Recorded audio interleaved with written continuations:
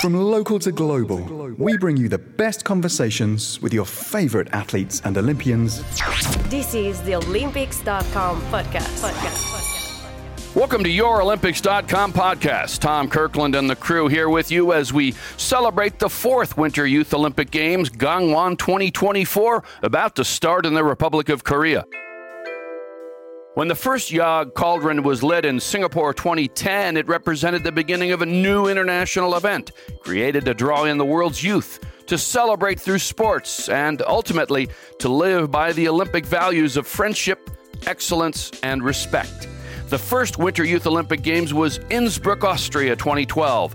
Then 2016, that winter Yag was Lillehammer. 2020 was, of course, Lausanne, and now we're excited about Gangwon 2024.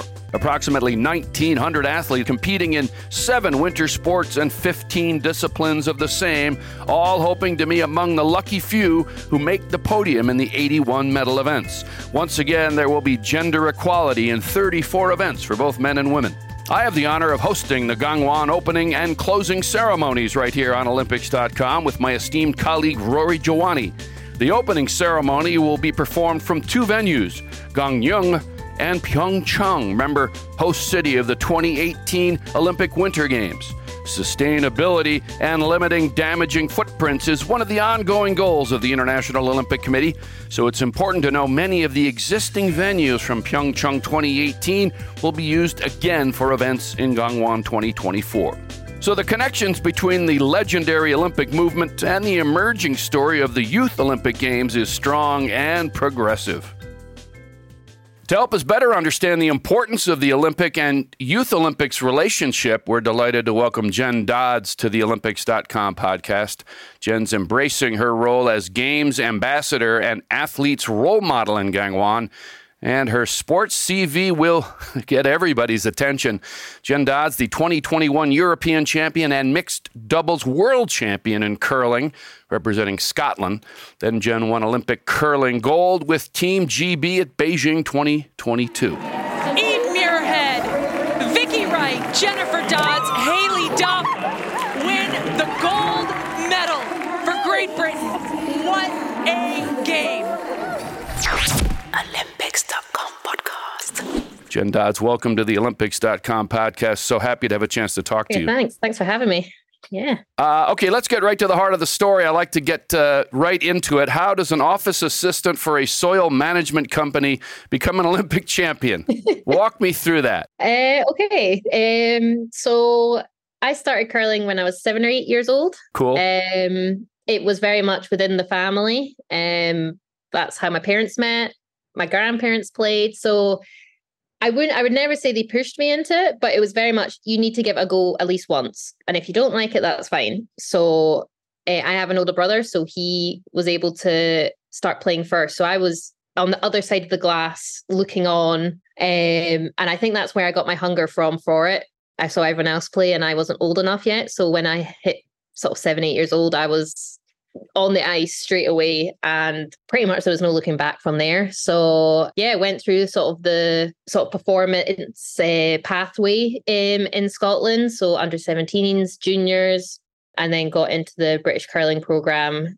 And yeah, it was just a lot of hard work to get there, but yeah, I enjoyed every minute of it. So yeah, the office assistant was just a very fortunate job, and they were really good to me because obviously curling is a winter sport. So in the summer, we still train, but we're not on ice. So we have a bit more time on our hands, and the company just needed someone to cover the summer. So it was a win-win for both of us. And I did that for like 9 years or something like that. Wow. So yeah, it was a really good balance for me. That's great. Got your hands dirty, as it were, huh? Just a little. Yeah. A lot of things we're going to meander through, but what do you love about your sport? Oh, where to begin? I think it is the perfect combination of your physical, mental aspects of sport. And I think the other thing that makes curling special, it's social as well. Like, you do have times on the ice that when your opposition are playing, like even now, when you're standing with one of your teammates, you just chat away and you can just chat about the most random things. But it takes your mind off curling for a minute. Like, I do strongly believe you can't concentrate because curling, you can be 2.5 hours on ice you cannot concentrate all that time. Right. So you need to find those moments to switch off. So for me, that sort of wee social aspect, love it. I think it's just the perfect sport, but I could be a little biased. Well, you should be.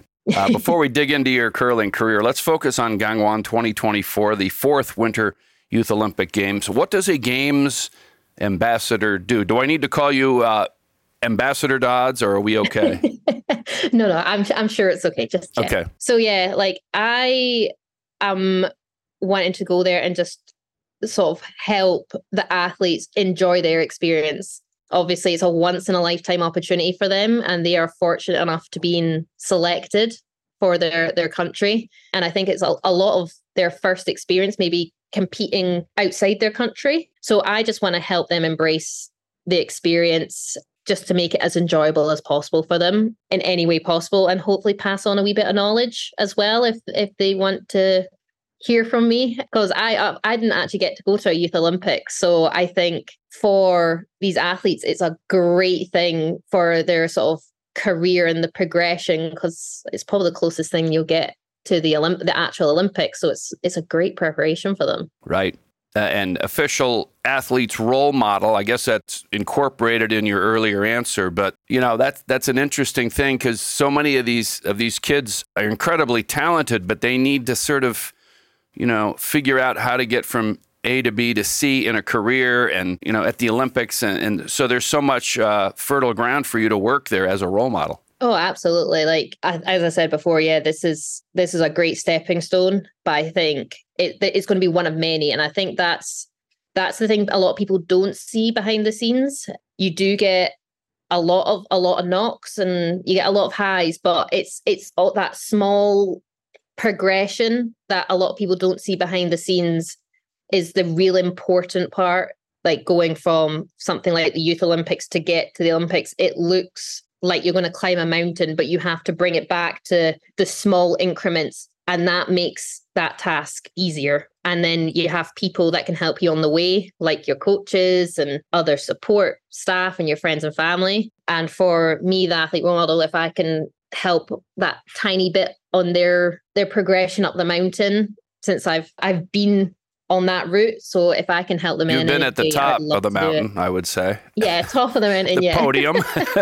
Yeah, I've been there and seen the view.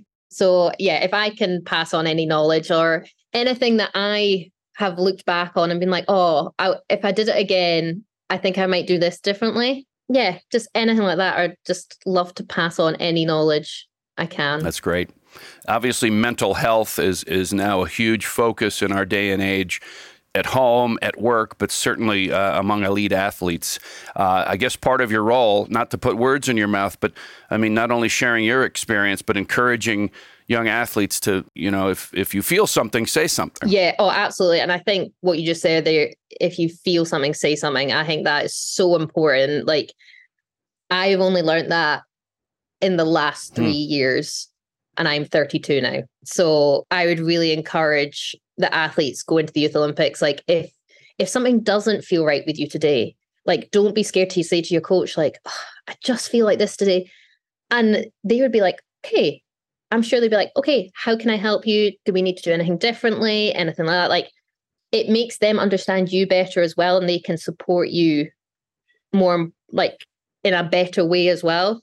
Like, I've had my mental health struggles over sort of even the last 4 years. And that's how I learned, okay, I need to speak about this, because if I hold it in, it just becomes like a volcano, and you just build up, things get built up. And then you get to the point of, oh my God, I can't cope with this anymore. And you just kind of implode. So I think it is really important, especially in professional sport, because you do have so much pressure, probably mostly from yourself, but you do have external pressures and stress and expectation, which you might not find in maybe, let's say, a normal job. So it is very important to talk about. And maybe at the lower end of that, is there something to the idea that, being nervous and anxious is almost a preparation part of an athlete's, you're getting ready to go to an event or something. Some of it's normal. Like, don't flip out. That's part of your body and mind getting ready. Yeah, I would always say nerves is a good thing. Yep. like, it shows that you care and you want to do the best you can possibly do. And I think nerves and being anxious just shows that you really, really want it. But I think the key is how to manage it and control them, and knowing that they're not a bad thing, but it's just how do you cope with them and find your sort of strategies to kind of use them in the best possible way. Your teammate and the skip of your 2022 Beijing Olympic gold medal team, Eve Muirhead, is in Gangwon, Team GB's chef de mission. Possible that you will make a special visit. Obviously with her, I mean, your friends and teammates and everything, but maybe to Team GB as well. I might take a wee visit. I'm sure Eve will maybe pop into the curling rink a couple of times, I think. So I'm sure I'll catch up with her at some point. So yeah, it's really nice having sort of two out of the team kind of being part of the Youth Olympics. I think that shows, like, even another one of our teammates, Vicky from our Olympic team, she's also part of the Youth Olympics too. So it's really nice to see kind of all of us giving back in different ways and stuff like that. So yeah, I'm excited to catch up with Eve. I'm sure we'll grab a coffee at some point. Yeah, and you mentioned it's a perfect segue. I've learned when we give, we also receive, and just curious what these kind of helping experiences do for you. For me, I just want to see other people succeed.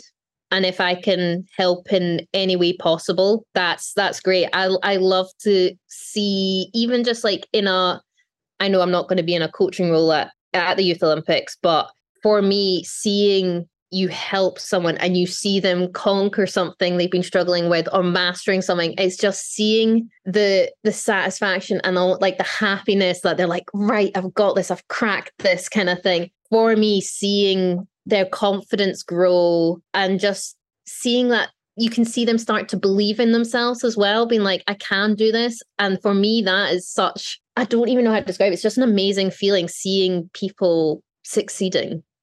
And you've just had a tiny part to play, but it's just such a special feeling. Absolutely. That's true. So your uncle, two-time Olympian Norman Brown, and you mentioned so many family connections to curling. What do you remember and cherish about your Olympic experiences, apart from obviously top of the podium? I mean, the medal, that's big stuff. Yeah, like that's the obvious answer, isn't it? But I think for me, like, I played the mixed doubles as well, which was before the men's and women's event. And I think one thing I'm proudest of myself was obviously coming fourth in the mixed doubles was such a disappointment. Like, we wanted to medal and we were coming in as world champions. So coming fourth was obviously devastating, but we had 24 hours to turn around and then go and play women's events. So I'm looking back, I'm so proud of myself to be like, right, like, I moved on so quickly and it didn't affect neither me or Bruce, my mixed doubles partner, going into our events. So for that, I was like, I'm so proud of myself for that. But at the same time, like, there's so many little moments when you're in the Olympic Village, when I was with my team and stuff like that. Like, it was obviously a COVID Olympics, so it was a wee bit different, but right, we had so much fun together when we were off ice and stuff like that. Yeah, there's so, I could probably speak about it for hours and I'd probably find a million things that I loved. But there's one moment, like, if I take out of it, it was before the final and the boys played their final the night before and we hadn't seen them. So they got silver. So we hadn't seen them since their final.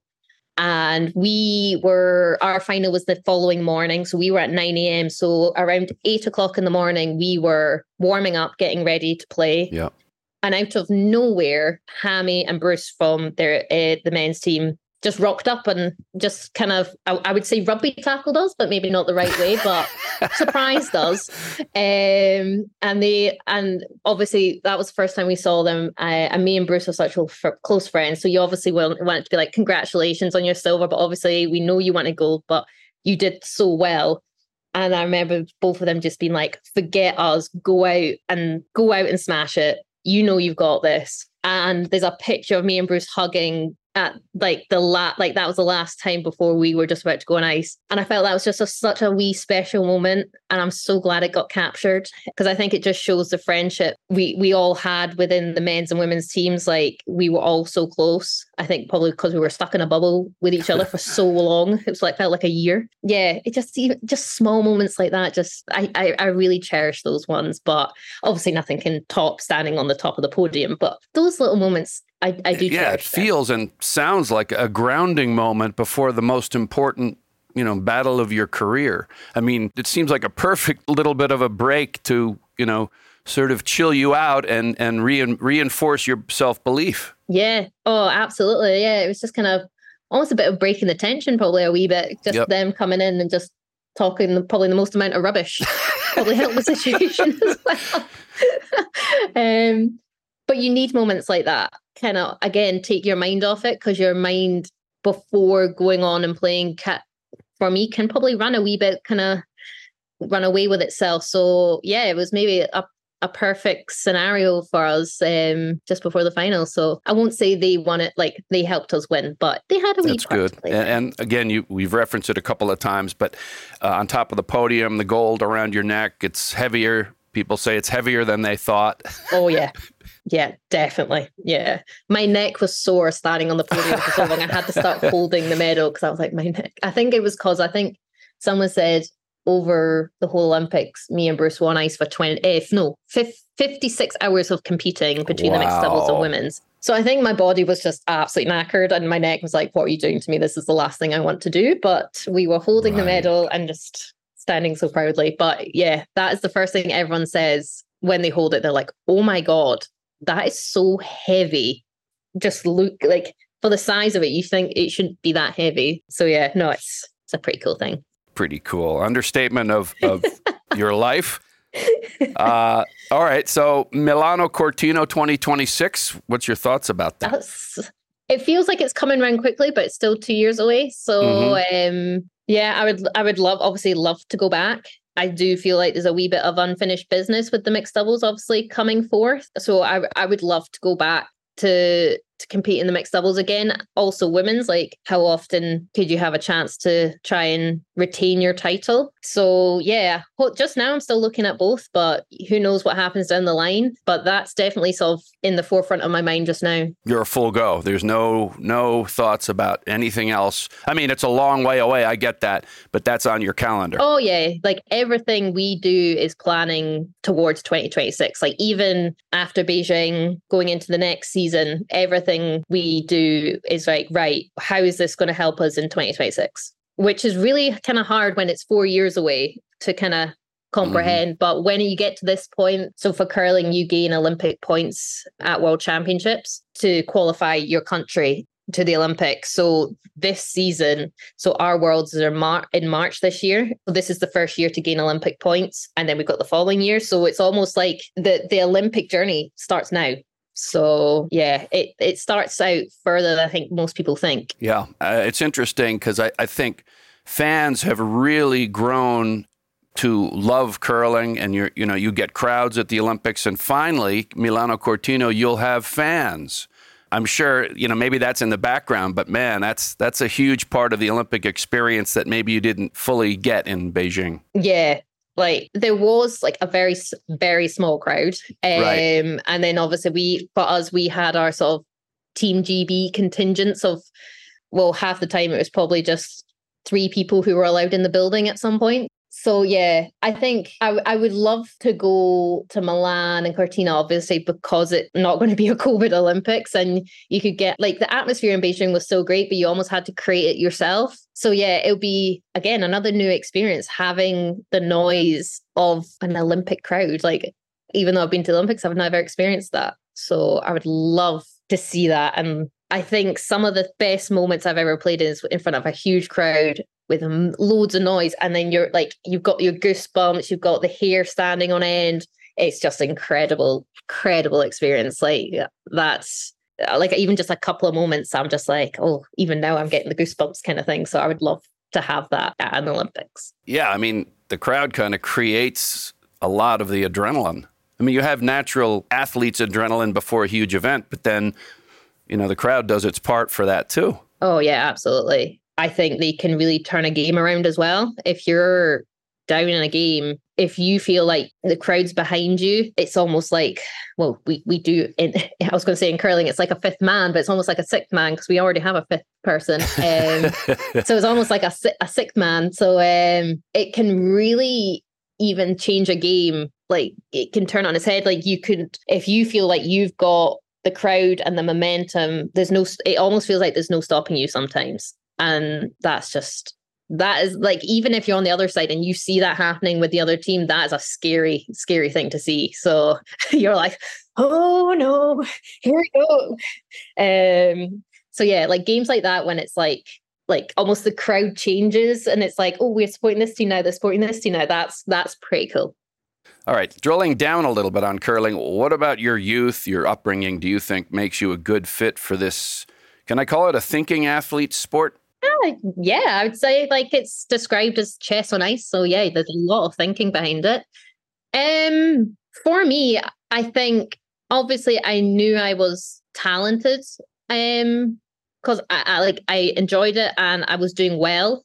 But I think for me at school, I was not the best at school. I struggled in school. I have dyslexia and I just struggled with it. So it was almost like I was putting my energy into the things I knew I was good at. And I spent so much time in the curling rink and watching curling and everything like that. So I think I did okay at school, but I think I just really challenged my energy, being like, no, even when I was at school, there was no full-time curlers. It wasn't a thing, but I knew I wanted to be a curler. So I think for me, yeah, just working hard from that early age made quite a difference. I'm going to ask a dumb question, and sometimes I get great answers from my dumbest questions. What do you guys do? I know everybody cross trains these days for whatever sport they're involved in. I mean, what is your go-to? Is there meditation? Is there running? Is there weights? What does the off ice thing look like? Yeah, so I always get asked quite a lot. Why? So we go to the gym, we do weights 3 times a week, and then we do like conditioning sessions as well. And it's so funny the amount of people ask like, why do you go to the gym that much when you curl? And all I say is, you try sweeping on a floor with a brush 20 seconds, 6 times, 10 times for 8 hours. Not 8 hours, 3 hours. Sorry. And you tell me after that why we don't go to the gym. Because wow. Obviously, we're on ice for so long. The sweeping, you're doing intervals and it's max efforts around 20 seconds and it's for 2.5 hours. And I think the more physically fit you are as well, you almost feel more mentally fit as well. And again, you're on the ice for 2.5 hours. You need to have that kind of strong mental capability. So yeah, we do that. We do a bit of yoga as well. And I think for me, that's really important for me. Like, as I said before, my brain can run away with itself sometimes. So it's just being able to be in the present and switch your brain off, which again, until about 4 years ago, I wasn't able to do. So there was actually, I remember one day coming out of a yoga class and I was like, I'm not thinking anything at the moment. Isn't that a great feeling? I find that sometimes when I'm doing what I do. I found it bizarre because obviously I am usually like things always going on in my head. And I just sat in the car and drove home in silence. Like I turned the radio off and I was just like, this is a bizarre feeling, but now I understand what people mean. So like even things like that it can bring in, like it can help your curling as well.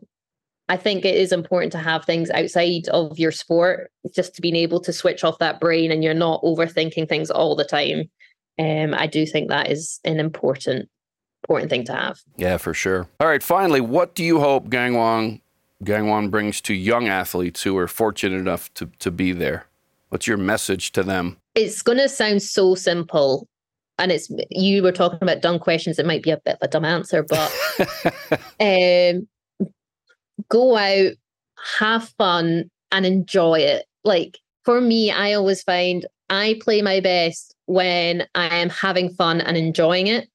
So just go out and enjoy it and embrace the experience. Like, it's a multi-sport event. I don't know if you might not get that until maybe you get to the Olympics. So embrace the experience and just enjoy every second of it. I don't think there's a huge, like a massive complicated thing, but I think if you just go out and enjoy it, like, you're going to come home with a smile. Even if you don't get a medal, you've had an amazing experience. Yeah, that is so true.